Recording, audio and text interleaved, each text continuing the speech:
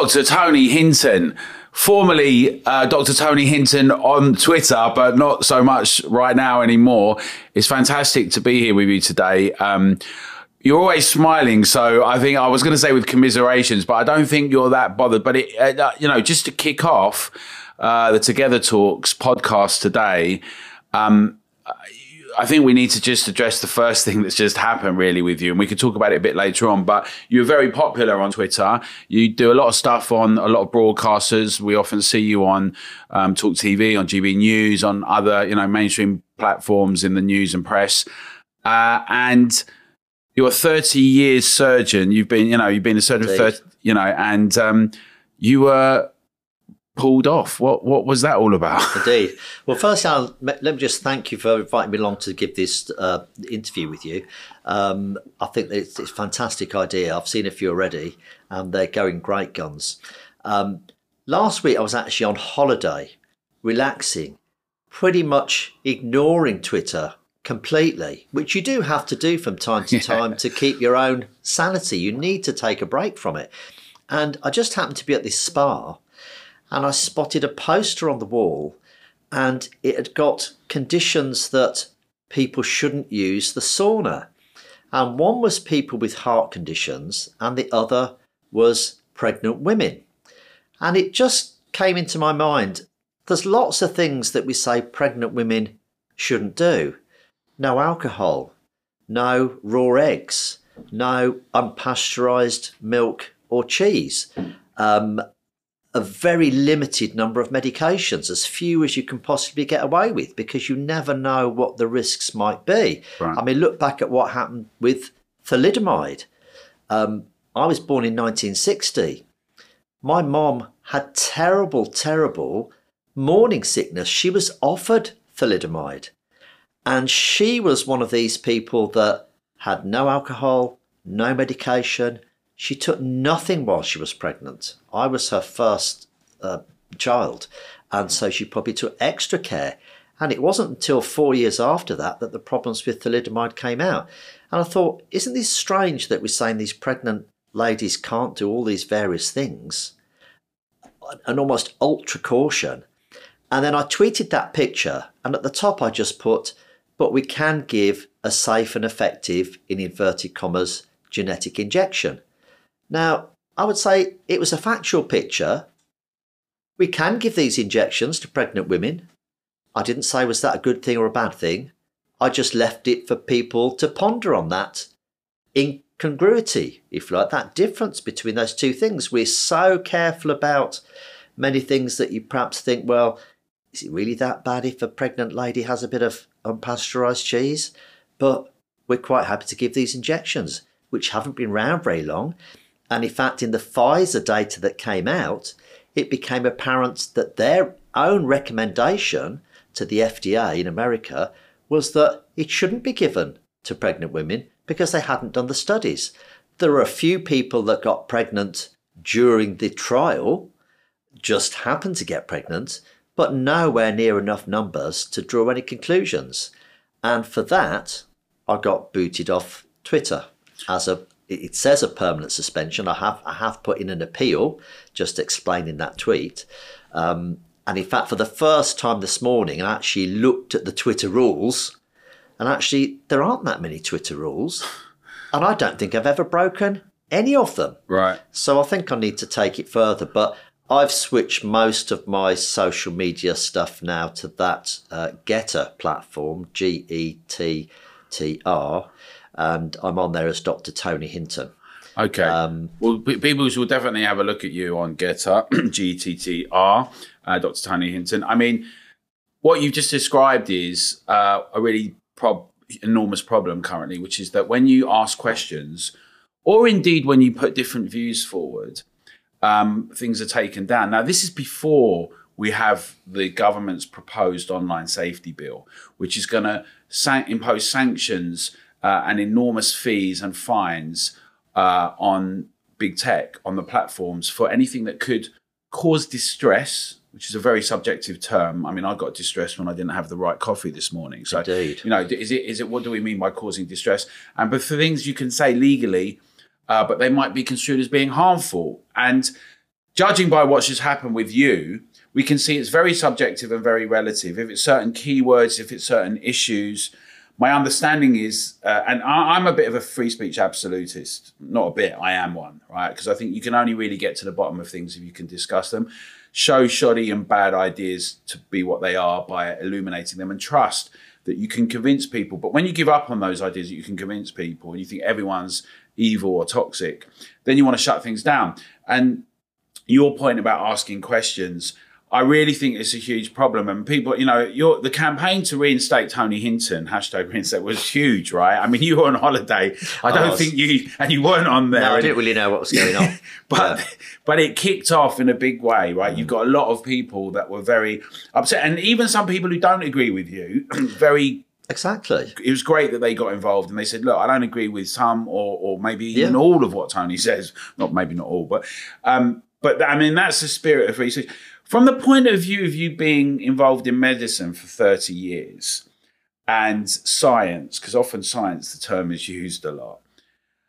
We've seen it in the past, heretics, other scientists, how they were presented when they said that. And how do you see where we are currently now? And this thing about if you put things out and what we just had the last 2 years with what's happened with COVID, what's your take on where we're at with things? Well, let's go back to the Middle Ages, and the accepted science for medicine was things like leeches. And if we'd have just carried on with the accepted science, and if people with new ideas had not been listened to and those ideas tested, we'd still just be using leeches. In fact, we do still use leeches in a very small proportion of things for sort of like cleaning wounds and stuff. Oh. But we have a few more things in our bag now than just leeches. So science is about argument. It's about testing the arguments. And actually, one of the things I find so sad is I tried to discuss these issues with some of my medical colleagues, and often their answer is they don't want to get into an argument. And I said, well, actually, argument and discussion about these facts or theories is how we move forward and how we come to the correct decisions. So, for instance, if we go back to lockdown, there was a lot of dissenting voices, including mine and yours, about lockdown. But we were ignored, we were ridiculed. At that stage, we could almost get no media exposure at all. So the problem is all of the information was coming from one side, and there was no appreciation of what the possible risks might be of lockdown. Of course, the government said a long, long time ago they had done a risk assessment and they were going to publish it. To my knowledge, it has still not been published. Although you read some of the mainstream press now and you see these downsides of lockdown in children's education, in cancer, in NHS waiting lists. You see examples of that in the newspapers and on the TV now every week.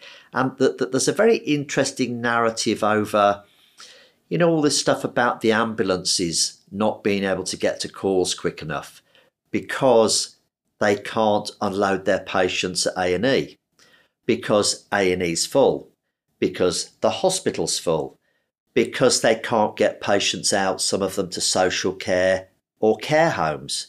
But then they don't go that last step. They do say the care homes have a very severe lack of staff.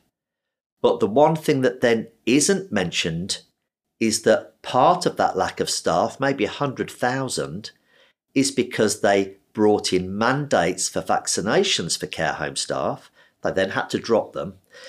The government claims that that only lost 40,000 staff, but that's just the 40,000 that left before when the mandate actually came in. Right. If you look at the previous few months from when the mandate was announced that it was coming in, that was a further 60,000 staff. Wow. Out of about 700,000 staff. 100,000 out of 700,000 is a huge drop, proportion. And they were already probably down 100,000 before that. So, I mean, I think that those media have been told that bit they're not to mention.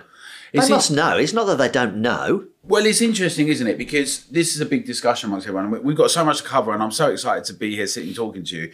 I'm nervous we're not going to get it all in. But I mean, people say this about the media. I mean, one thing, though, in the last 20 years or so, the media has become obsessed with celebrity, has reduced the amount of full, in-depth investigative journalism, both in terms of documentaries and in terms of broadsheet journalism. We've had embeds at war that get press releases directly from the military, rather than the kind of cappers of the past or Hemingways who'd go behind enemy lines and take footage. I mean, there are some, Vice, interestingly, and Al Jazeera did a bit of that differently, but there was a kind of...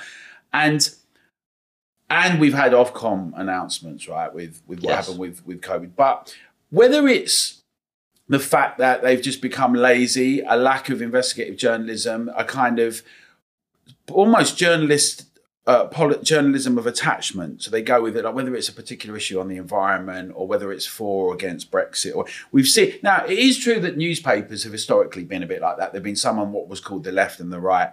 But I'm wondering whether it's laziness and going along with things, because the same accusation that's been made against the media has been made against the medical establishment and doctors. And all. They're like, well, how can people who are so smart, who've trained for so long, not ask basic questions, right? Or just go along with certain things. I mean, and it might be that the answer is, well, they all agree with it. But I mean, so I do want to talk about the media, but I'd ask you about that. I mean, what's your view on what's happened there? I think as the medical profession goes, I think medicine has become much more protocol driven rather than individual doctors and patients discussing what is right and what are the best options for that particular patient.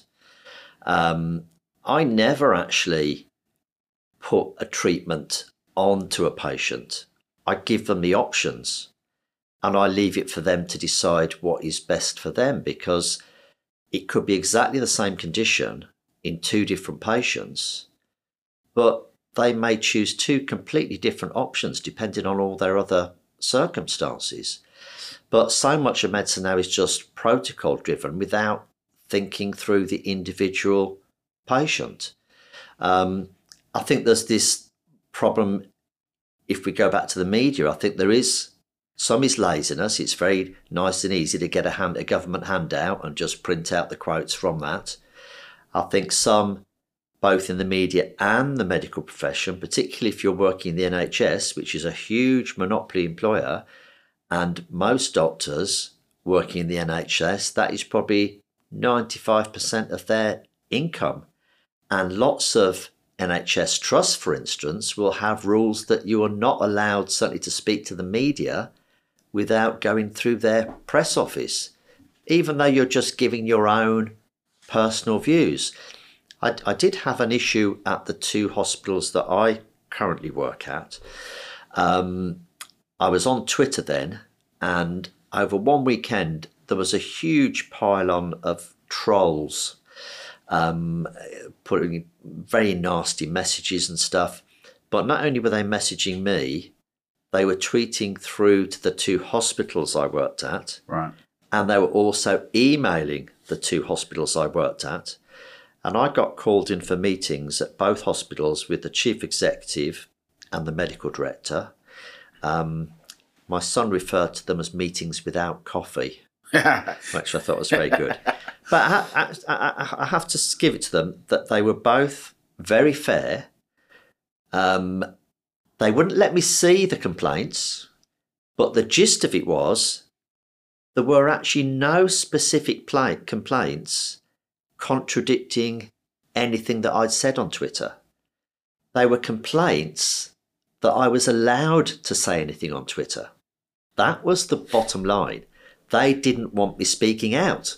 Not they disagreed with this or they disagreed with that, because of course then you can put the evidence forward. And I'm always happy to do that on social media, to bring forward the evidence and have discussion.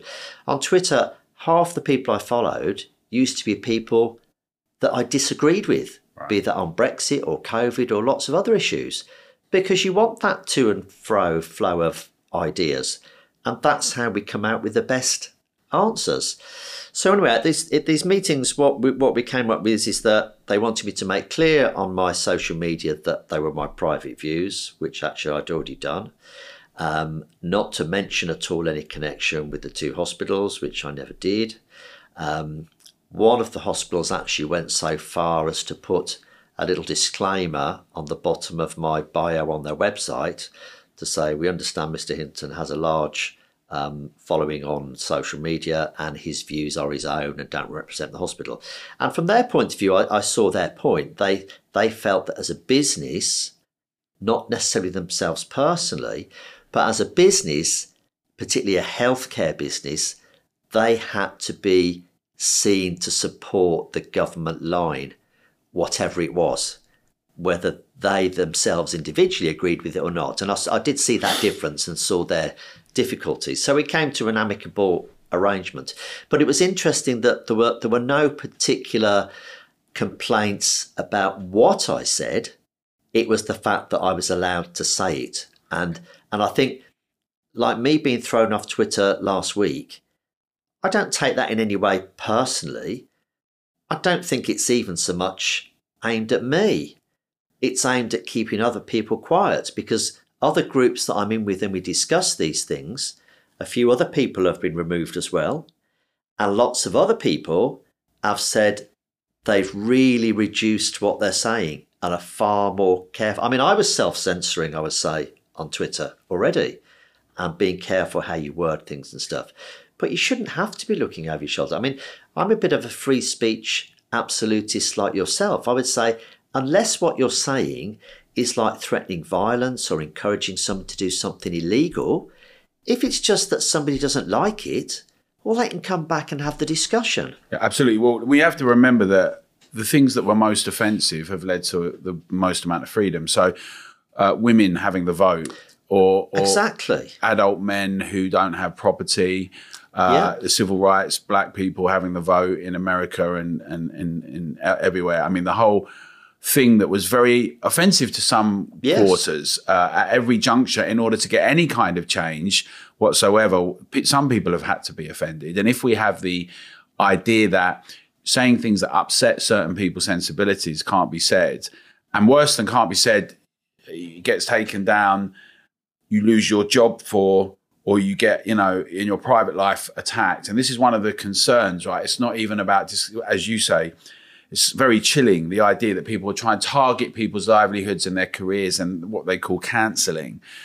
And not really, in a way, the word together, but is the aspiration about bringing people together. But if you were to say, if your message would be to people, the people you disagreed with, because what you said about listening to one another, I feel today there's a lot of shrill finger pointing. People often forget that we're fellow citizens and that we can discuss ideas. And, in the end, we're all part of a society and we all probably want similar things, right? But this idea that people are evil, how would you go about talking to people who really disagreed, and think about the point about being able to have these discussions, the message that you'd like to get out about that? How can we do this better so that we get to listen and hear one another? Yeah. Well, one of the things that concerns me is that there is a bit of a divide pushed by a few people on both sides of vaccinated people versus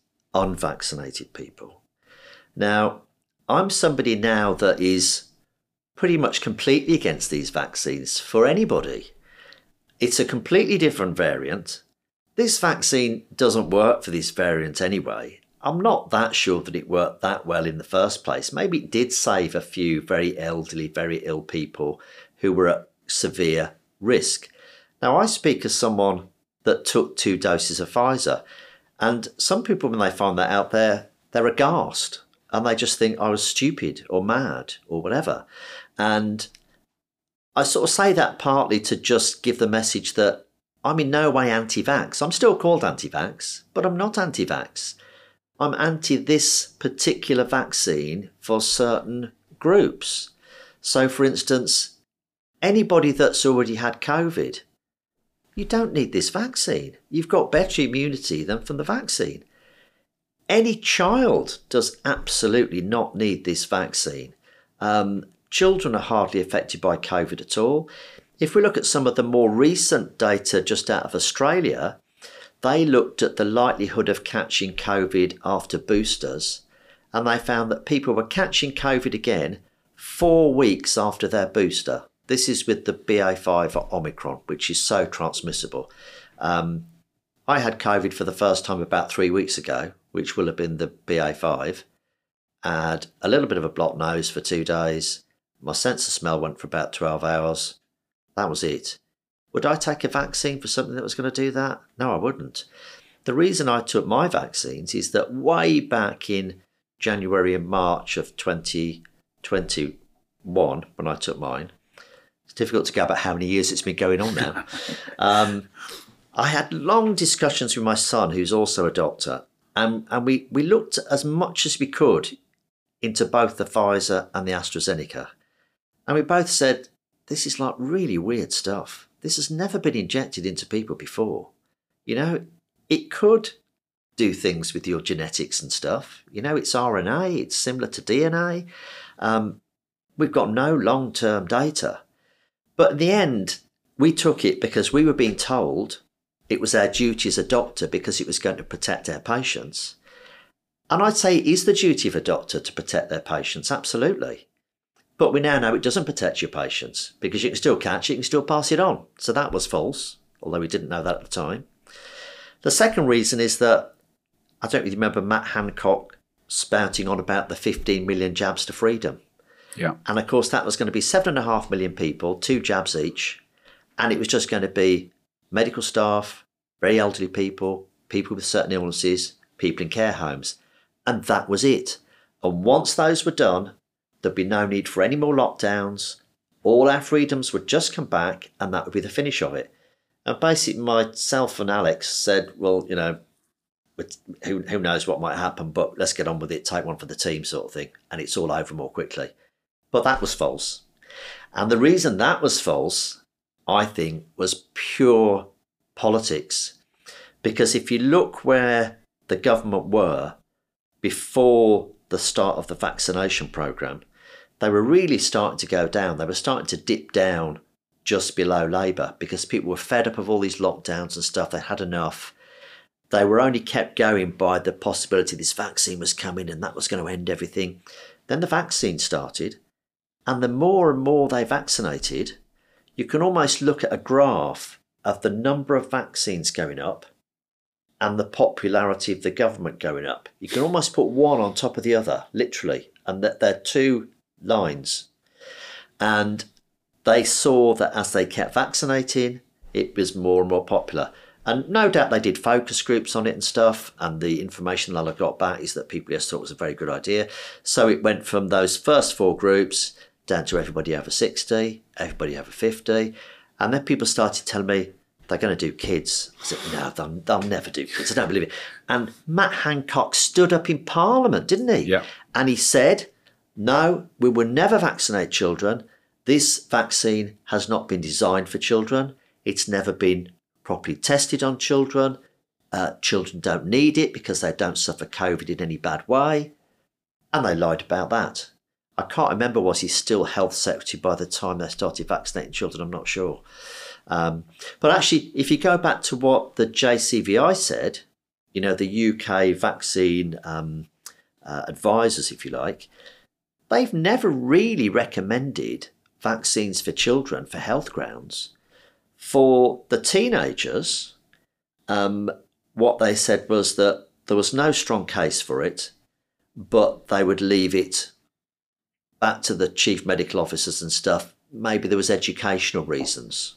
So they sort of washed their hands of it, really.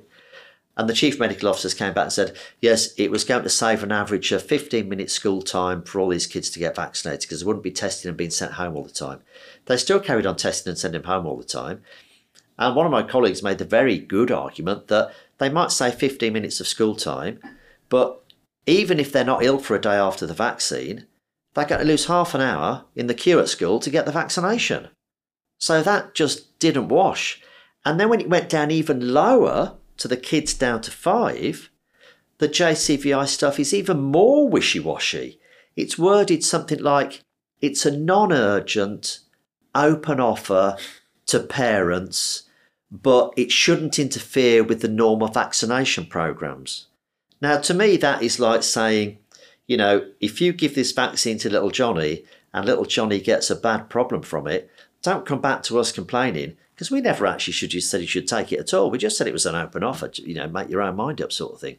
And I think they're trying to sort of step back from it as much as they can. I mean, why do you think it went from it will only be for adults of certain groups? Your point about because the there was such a political popularity. Well, even for children as well. Because they'd run out of everybody else by then.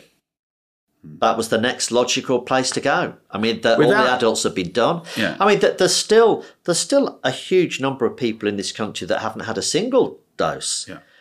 That probably are at least a third of adults haven't had a booster. I've not had a booster because by that stage, I come to the conclusion that it doesn't work properly. It's pointless. Even my dad, who's 89, my dad was pestered in the spring about a fourth dose. And I speak to him most days on the phone.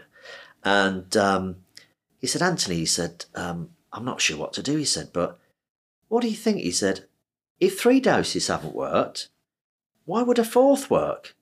And I said, Dad, I think you might be onto something. He hasn't taken it.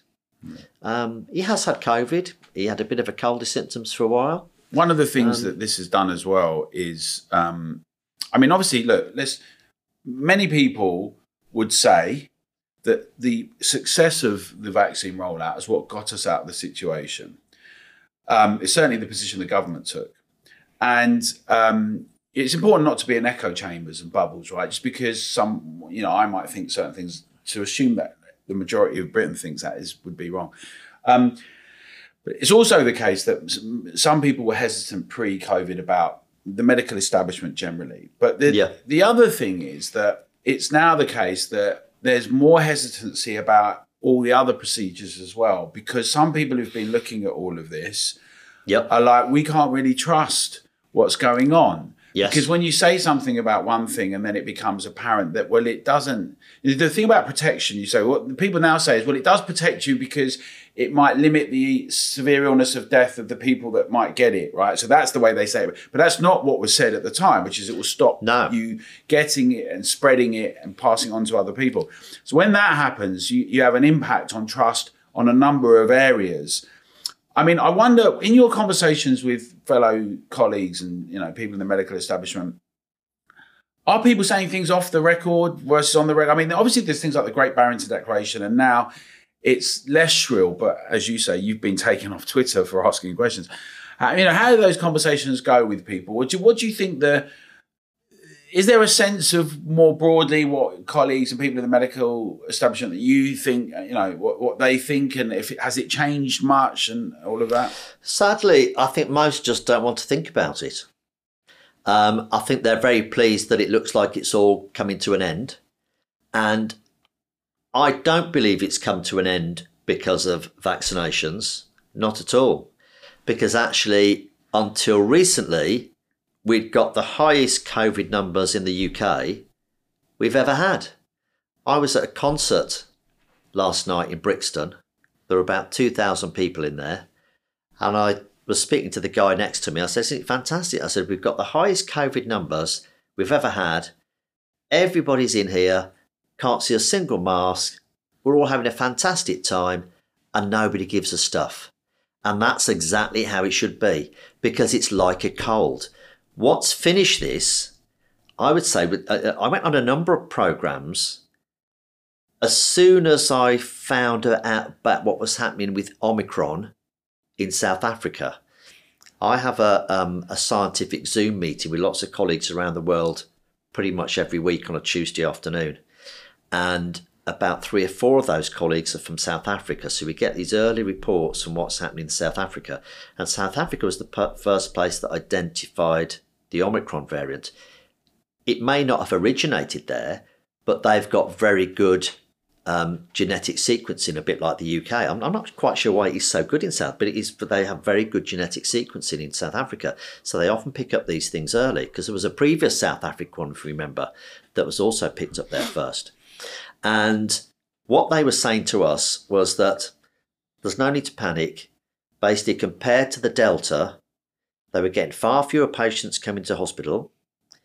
Of the ones that came in, 90% fewer needed oxygen. Of those, 90% less went to intensive care. And of those, 90% less died. It was like a totally different disease. And I went on lots of programs here, and the sort of arguments from the other side were always, but it might not be the same here. It might not be the same here. I thought, well, why wouldn't it be the same here? And they were saying, because in South Africa that they've got people with HIV and they haven't got such good healthcare. I said, well, that should mean that their results are even worse because they've got a population with lots of immune problems with HIV, probably not treated very well. They haven't got such good access for lots of the population to good healthcare as we've got here.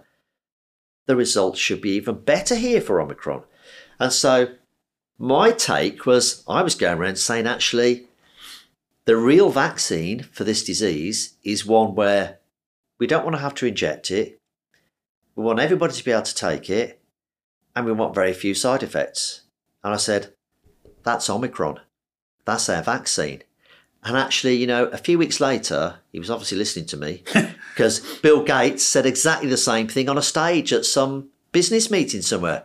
He said it was very disappointing that actually Omicron seemed to be having a better effect as a vaccine than the vaccines they'd produced.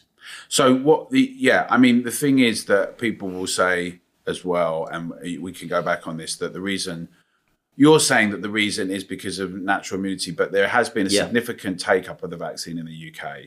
And so many people who are at that concert will have had at least the first two vaccinations. And there will, but loads of people that have even had a third booster, a fourth booster, are still catching COVID. Yes.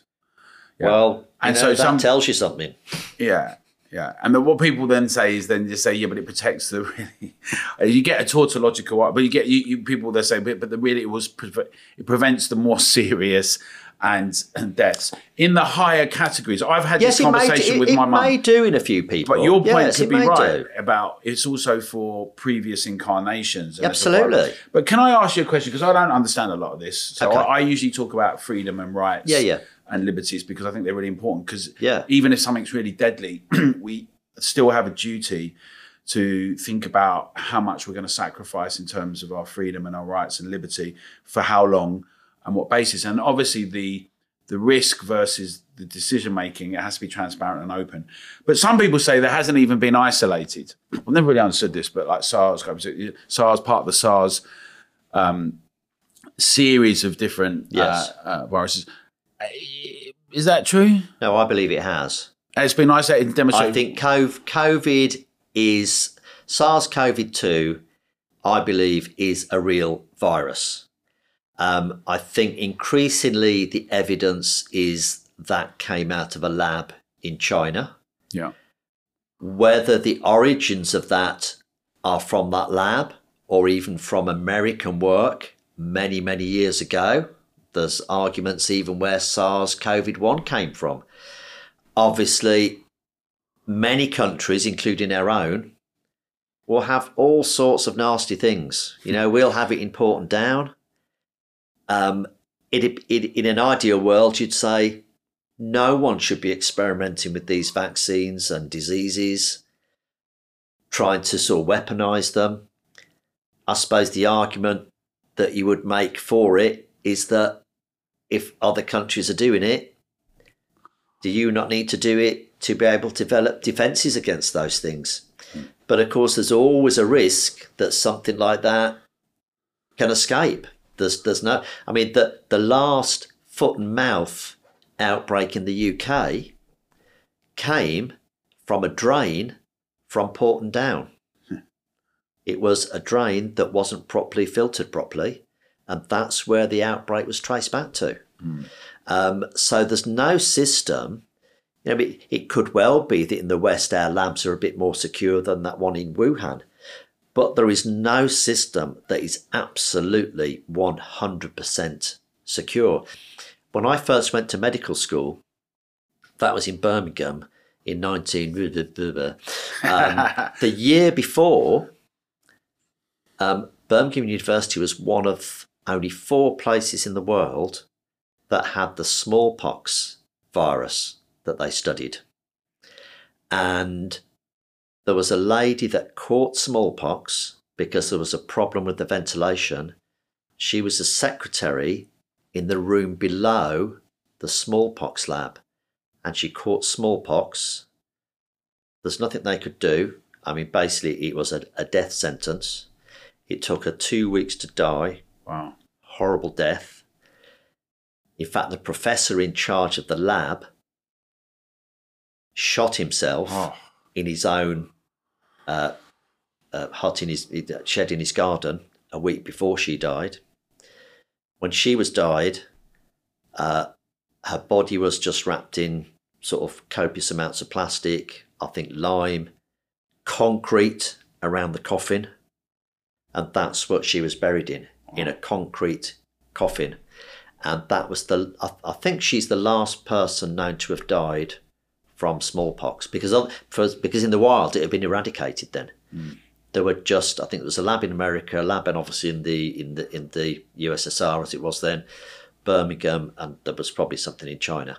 I think there were 4 places where they had this virus. So we've got to hear about all these things. I mean, I'm sitting here, it's like a horror story, horror movie, so we'd have to lighten the tone a little bit. Yeah. Sorry, but I'm terrified. We've had 2 years and now I'm getting even more scared.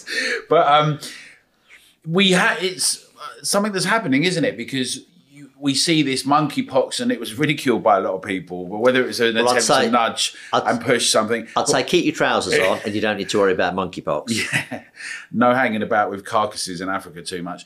And also, though, even in the discussions about the weather recently, there's this kind of sense of a mixture of the nudge moment, but also this fear porn. Yes. And I'm not sure that it's...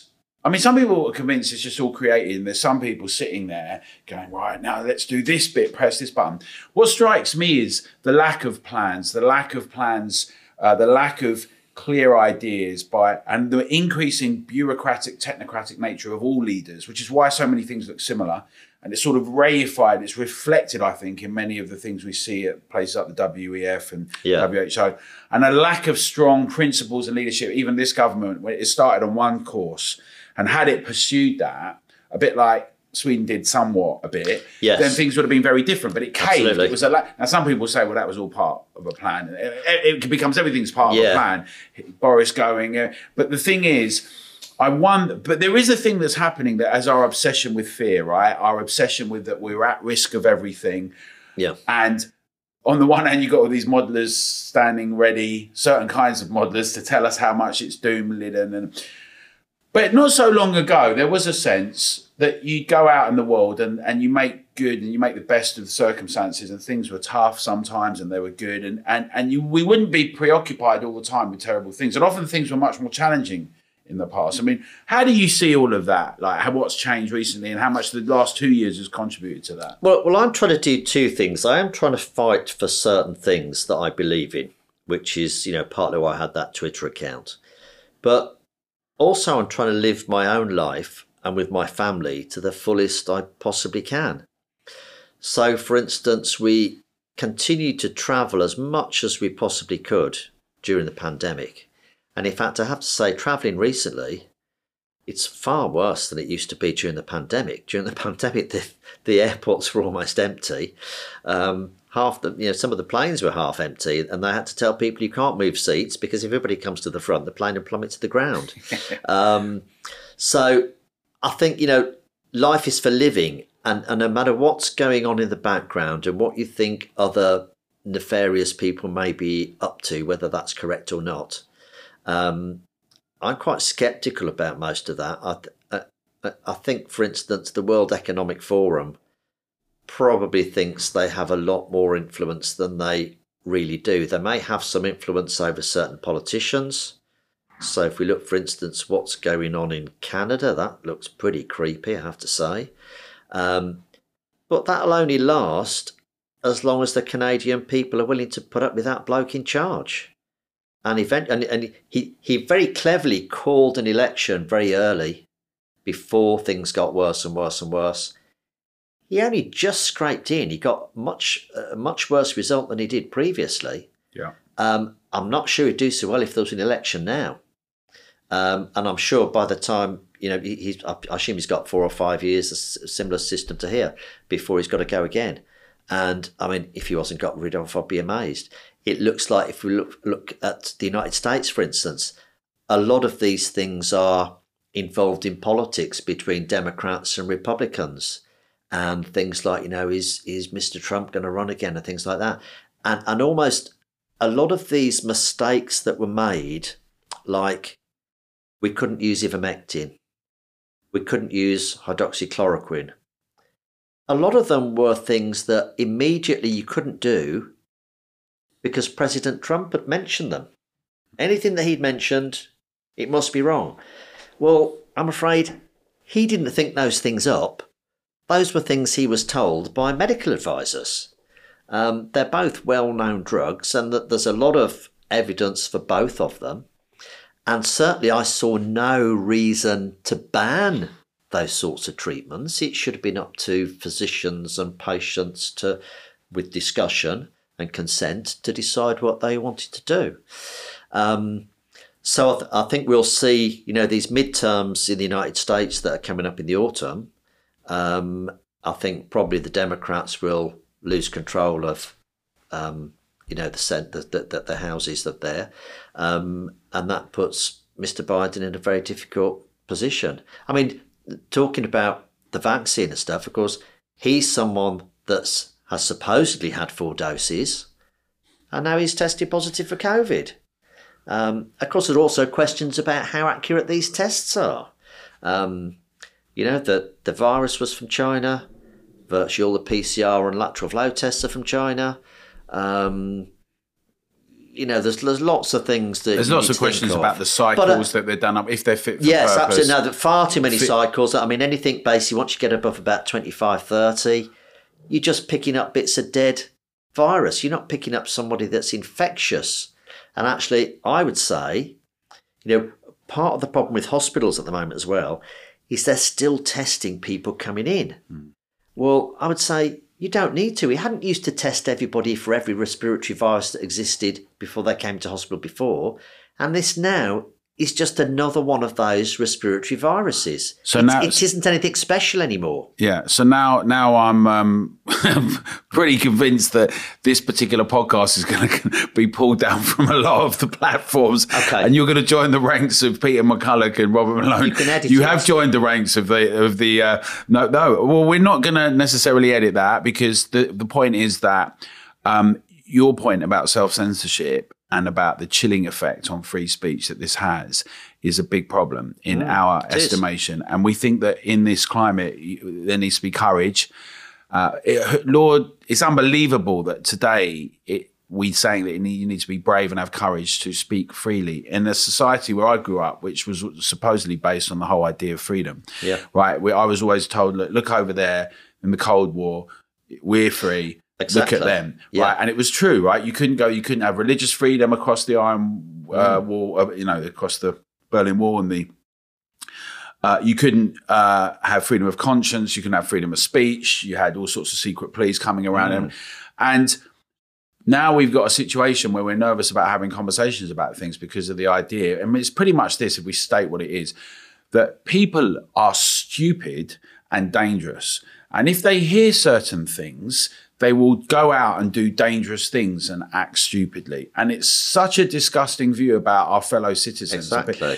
People that actually created Parliament historically, people in the English Civil War, if you think about all the things that transformed society, the American Constitution, the idea of people being engaged from the Renaissance to the Enlightenment, all of those things that transform things. And yet today it's be quiet, silence, and then we're nervous about it. So we're not going to not have those things, and we'll see how they play out. Some other things are happening as well, right? So you mentioned this in terms of the impacts of the mandate in social care and elsewhere. We're also seeing beds full in many hospitals at the same level that they were actually in the last lockdown.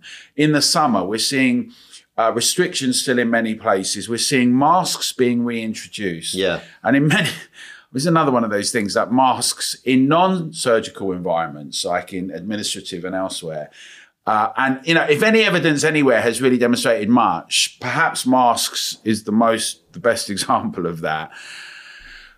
But how do you see things now? Like, I mean, the counter to all of this is that there have been many people saying things. There's been more stuff in the mainstream press, you know, like if I'm, you know, in newspapers, and we had things about the mandates on Good Morning Britain, Yes. big No, BBC perhaps. breakfast. No, things are changing, I would say. They you know, are. and to Yeah. what extent do you think that, and also the issue of GPs is also still a problem at the moment, right? But Yes. why A&E is so backed up. But how do you see now, because we're going into a situation where we're in the summer now and these things are happening. Yep. People are talking nervously about it, but as you rightly say, people being affected is a good thing for the most part. Yes, They get it is. their immunity. But we're heading towards autumn. We know we've got a cost of living, cost of lockdown crisis, and the NHS. Every year for the last 15, we've been told it's crisis point, right? And we know that all sorts of things have lingered. They haven't ruled out things like passes, vaccine passes, that we know there's digital ID now. They have not ruled out restrictions and impositions in the future. How do you see it? And how do you see about what people can do, all of us? I mean, you've shone a light and you've led in many ways in your area. I was talking about courage and bravery. You've demonstrated that. I mean, what's your thoughts about where we're going and also what people should and could do? Well, I suppose a lot depends now, doesn't it, on who is selected as our new Prime Minister. And of course, rather than us all having a say in a general election, it's going to be 160,000 Conservative Party members. I feel quite uncomfortable. I mean, I've not been happy with what Boris has done, because I don't think he's been doing proper Conservative policies.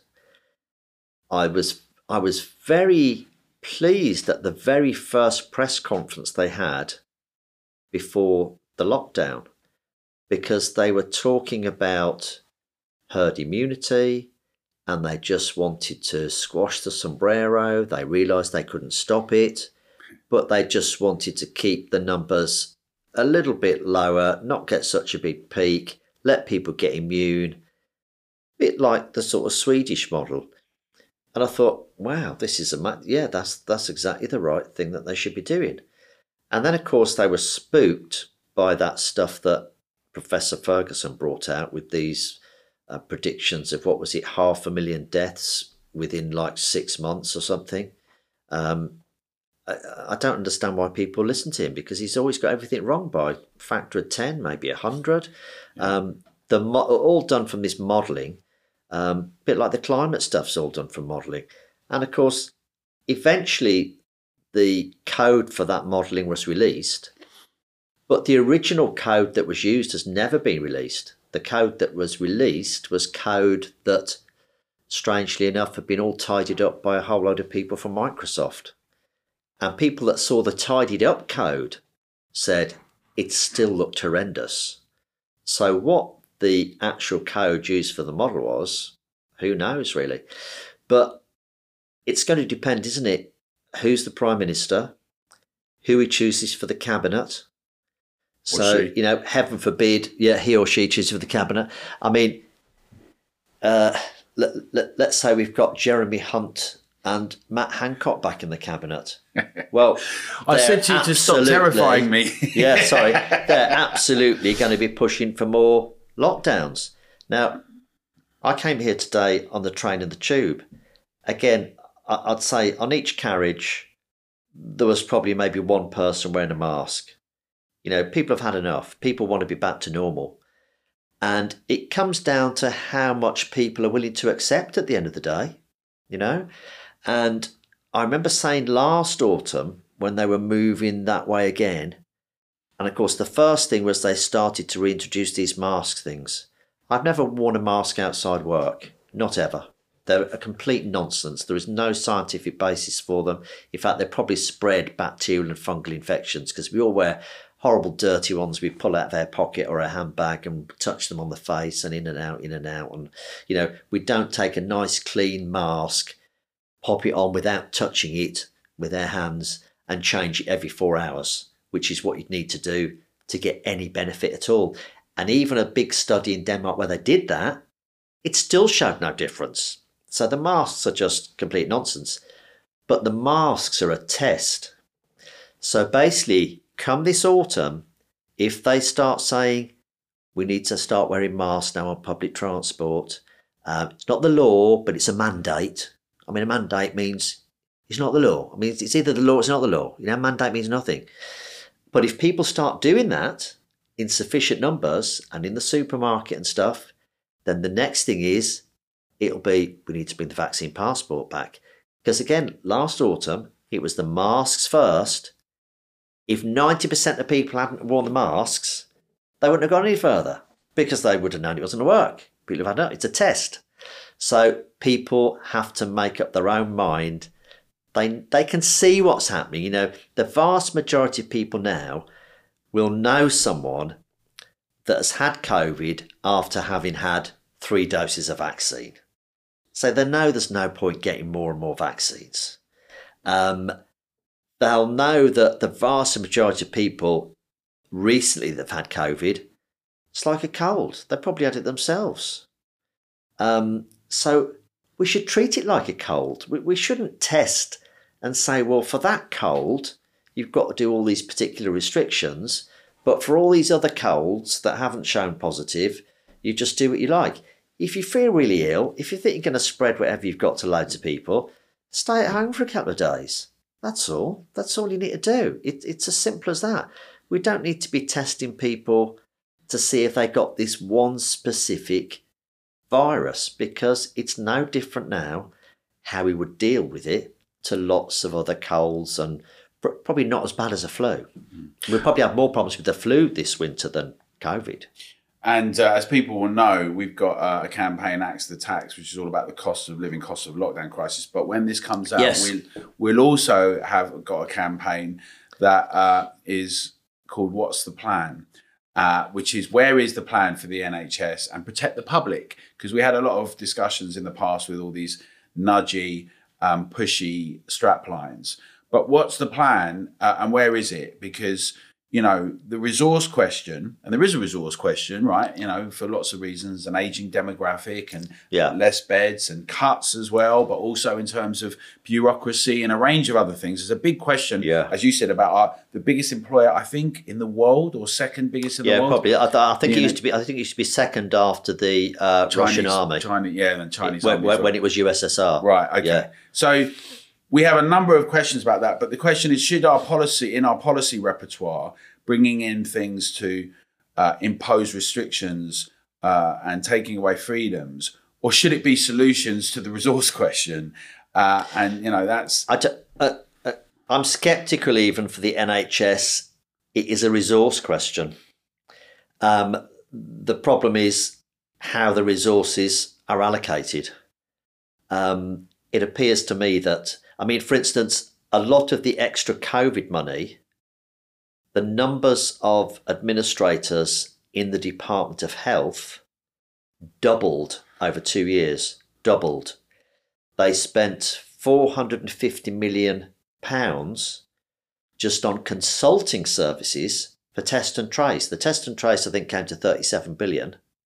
And actually, test and trace, if you're trying to trace people with a disease and track their contacts, once you get over maybe 200 or 300 people, it becomes impossible. It's pointless. You've lost it then, because you're following so many people that have contacted so many other people. By the time you've traced them, they've already contacted another 5 people. You know, you can do it for things like TB that are more difficult to spread. You can probably do it for this monkeypox, where the symptoms are more obvious and you've had fewer contacts and they're particular groups of people.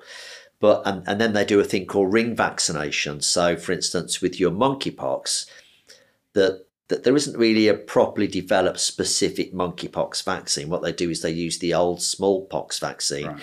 So if you've got somebody that's got it and you trace 10 contacts, they'll offer those 10 contacts all to be vaccinated for smallpox, which has some degree of protection against monkeypox. And you hope that you've vaccinated that group and then you've stopped it, then it doesn't go beyond. But particularly sort of COVID now, loads of people will be spreading COVID now, not even know they've got it.